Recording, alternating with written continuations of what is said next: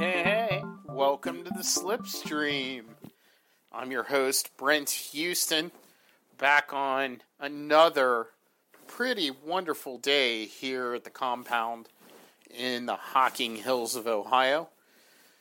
It's a little bit sunny, a little bit breezy, and the high is supposed to be very nicely comfortable with a little bit of rain this evening, but then slip sliding away into a beautiful week ahead. So I'm giving up a lot of open source intelligence there. If you want to try to find me again, I'm at the compound in the Hocking Hills, so it's not like it's a big secret. But I always laugh. I got a Twitter message this week about people trying to find me via my podcast. I'm not that difficult, folks. It's not that hard. I don't try to hide that much. But if you're really interested as an exercise, I guess go for it. If you hit me up on Twitter or privately, I'd be happy to tell you if you're right or wrong. But anyway, this week on the Slipstream podcast, we're going to talk about another mental model. And this mental model we're going to talk about this week, I refer to as MATT, M-A-T-T, MATT. And essentially, MATT is made up of the three types of currency from three currency theory. That is money, attention, and time. And the fourth letter there, the other T, in my model, I think of as turbulence. So you've got money, attention, time, and turbulence. That's what MATT stands for. So how do I use this mental model? That's sort of the next question. And the way that I do that is in order to explain that, I need to step back a second. Every week, across all my businesses and all the different research projects that I work on, every week on Sundays, I do a weekly review. And that's literally, it's about 20 to 25 minutes, and I sit down and I look at the week ahead, map out what I need to accomplish this week, set sort of systems in motions, identify what inputs go where and what the expected outputs are. And I'm not much of a goal person, but I'll look at what systems need to be used this week in order to get where I want to go. So I suppose they're light goals. And in order to do that, I run through a couple of different processes, and I'll be covering for the next few weeks, I'll be covering some of these processes that I use. And so one of the first processes I use is I look at each one of the projects and then break that down into tasks. And then I look at each one of the tasks and I try to estimate, based on these four sort of meta variables, what the impacts are likely to be on my week ahead. So if I take a project, for example, let's say I'm going to write a policy for a client. I'm going to look at that and break that project down into a couple of discrete tasks, i.e. I need to do some research, I need to review the documentation that they have now, I need to obtain an outline or a template of the policy that I'm going to write, and then I need to actually take their content and my knowledge and write their policy. So that's a great example where I've broken down a project into tasks. And then those tasks, I'm going to look at them and I'm going to try to optimize them against my four variables. So the first one, of course, is money. So I look at optimizing that project first for money and then down to each task. So what I'm looking for here is what are the monetary costs of each task. So that could be it could be as simple as looking at something like what is the template that I'm going to need for this process, what is that going to cost if I buy it on the open market versus making it from scratch? That would be an example of optimizing it for money.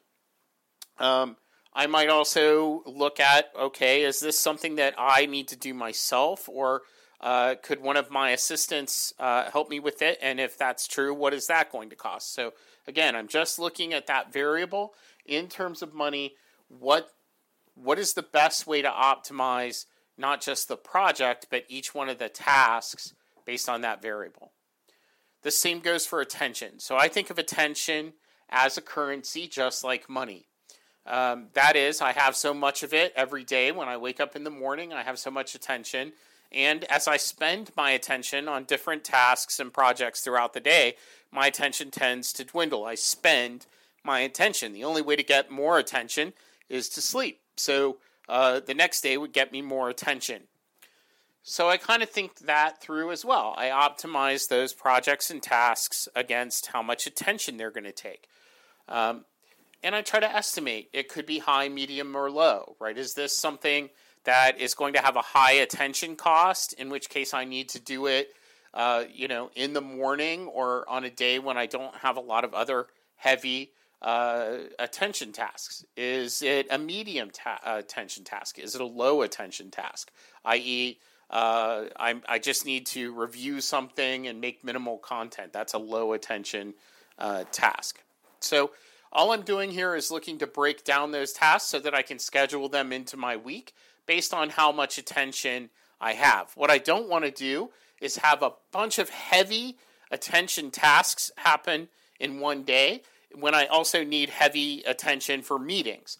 So if I'm going to have a lot of customer interaction, or I'm going to be doing a lot of brainstorming, that kind of work, you don't want all of that to happen on the same day, because you're going to run into attention deficiency. You'll wear yourself out and the quality of your work goes down. So I try to manage my times and projects and tasks according to my attention.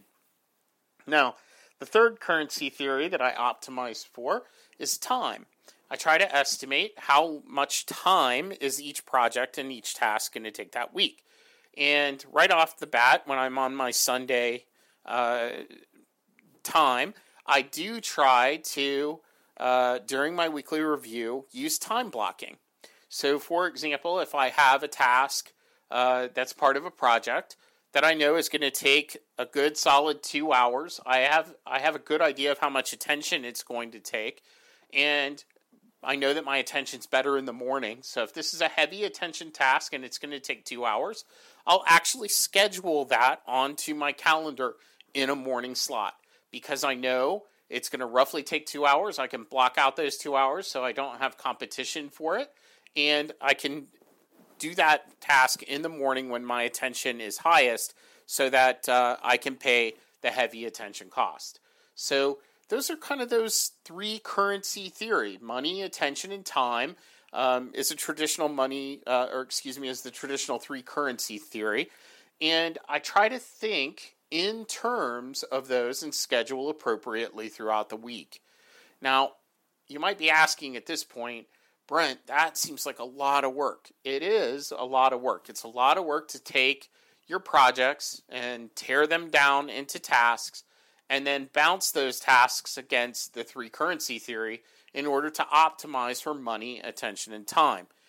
But the payoff is incredibly reduced stress, incredibly reduced sort of fatigue throughout the week, and it makes each day and the week ahead more predictable, a little bit easier to balance workload, and certainly easier to achieve a work-life balance because I can factor in my home life as well. So, for example, if I know that I'm going to be meeting with a couple and their children, I'm going to need more attention at that time. So that would be a day where I would schedule light attention tasks, and then that would leave me plenty of attention in the evening to manage that personal interaction. So it really lets me optimize more than just my business life, but also my personal life and all of the resources, and do that in a much more stressless way.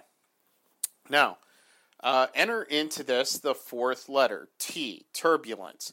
So in this case, I actually look across my week as I'm doing my weekly review, and I'm starting to schedule my projects and tasks and meetings. And in this case, what I'm looking for, I'm examining each day for the level of turbulence that I can expect in that day. And that could be a number of things. For example, I'd look at weather. I know that if I am in my Hocking Hills compound home, weather can sometimes be a challenge here. If we have really bad storms, that's not a time to do a bunch of recording or be on conference calls, because I could have power outages, or we could have trees down that require my attention, those kinds of things. So I try to schedule that in. So I look ahead at the weather and I say, okay, Wednesday has a high probability of significant storms, so I can expect more turbulence on Wednesday than other days. So on that day, I'm going to try to schedule in, again, things that are lower attention, lower time, a little more flexible, maybe things that are asynchronous, so that I can manage better the turbulence of the day.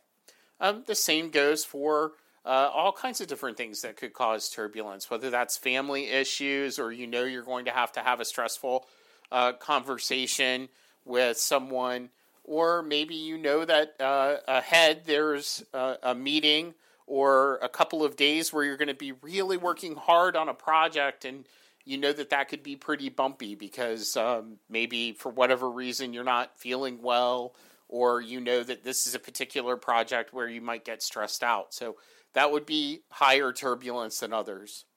And so I really use this mental model every week, and I use it to manage my day-to-day life. And it's always served me very, very well. So how do I apply it? I break out these four meta variables that spell out MATT, M-A-T-T. That's money, attention, time, and turbulence. And I apply them in my weekly review session, where I'm really looking at all of the projects and meetings I have. I'm breaking out each day. I'm putting my schedule together for the week. Now, turbulence is an odd thing, though, and this is worth repeating. I mean, you can't always predict every week. So when you're sitting on Sunday and you're optimizing your schedule, you're optimizing these tasks, and you're optimizing time blocks, it is important to remain flexible. There could be customers that suddenly need something. One of your clients, one of your customers, one of the people that you internally support that you didn't foresee. Certainly throughout the week there are going to be events and incidents and issues that arise that you can't possibly foresee on a day when you may have scheduled some heavy attention costs, and it may wear you out. The point is that by optimizing your schedule, you reduce the impact of some of those unexpected changes. So good planning has long-term payoff. So if you have any questions about the MATT mental model, or any of the variables in it, or the three currency theory, reach out, hit me up on Twitter. I'm at LB Houston on Twitter. That's at LBHUSTON. You can always find me there. Drop me a line. I'd love to hear some of the mental models that you use. Over the next few weeks, we'll explore a few more that I use on a day-to-day basis. And I hope you're enjoying some of this deep dive into systems-based thinking and mental models. I hope they are serving you very, very well. All right. As always, this is a little, I know this has been a little shorter episode than usual, but as always, I appreciate you listening. Hit me up if you have any questions, and thanks for checking out the Slipstream. Until next time, this is Brent Houston, signing off.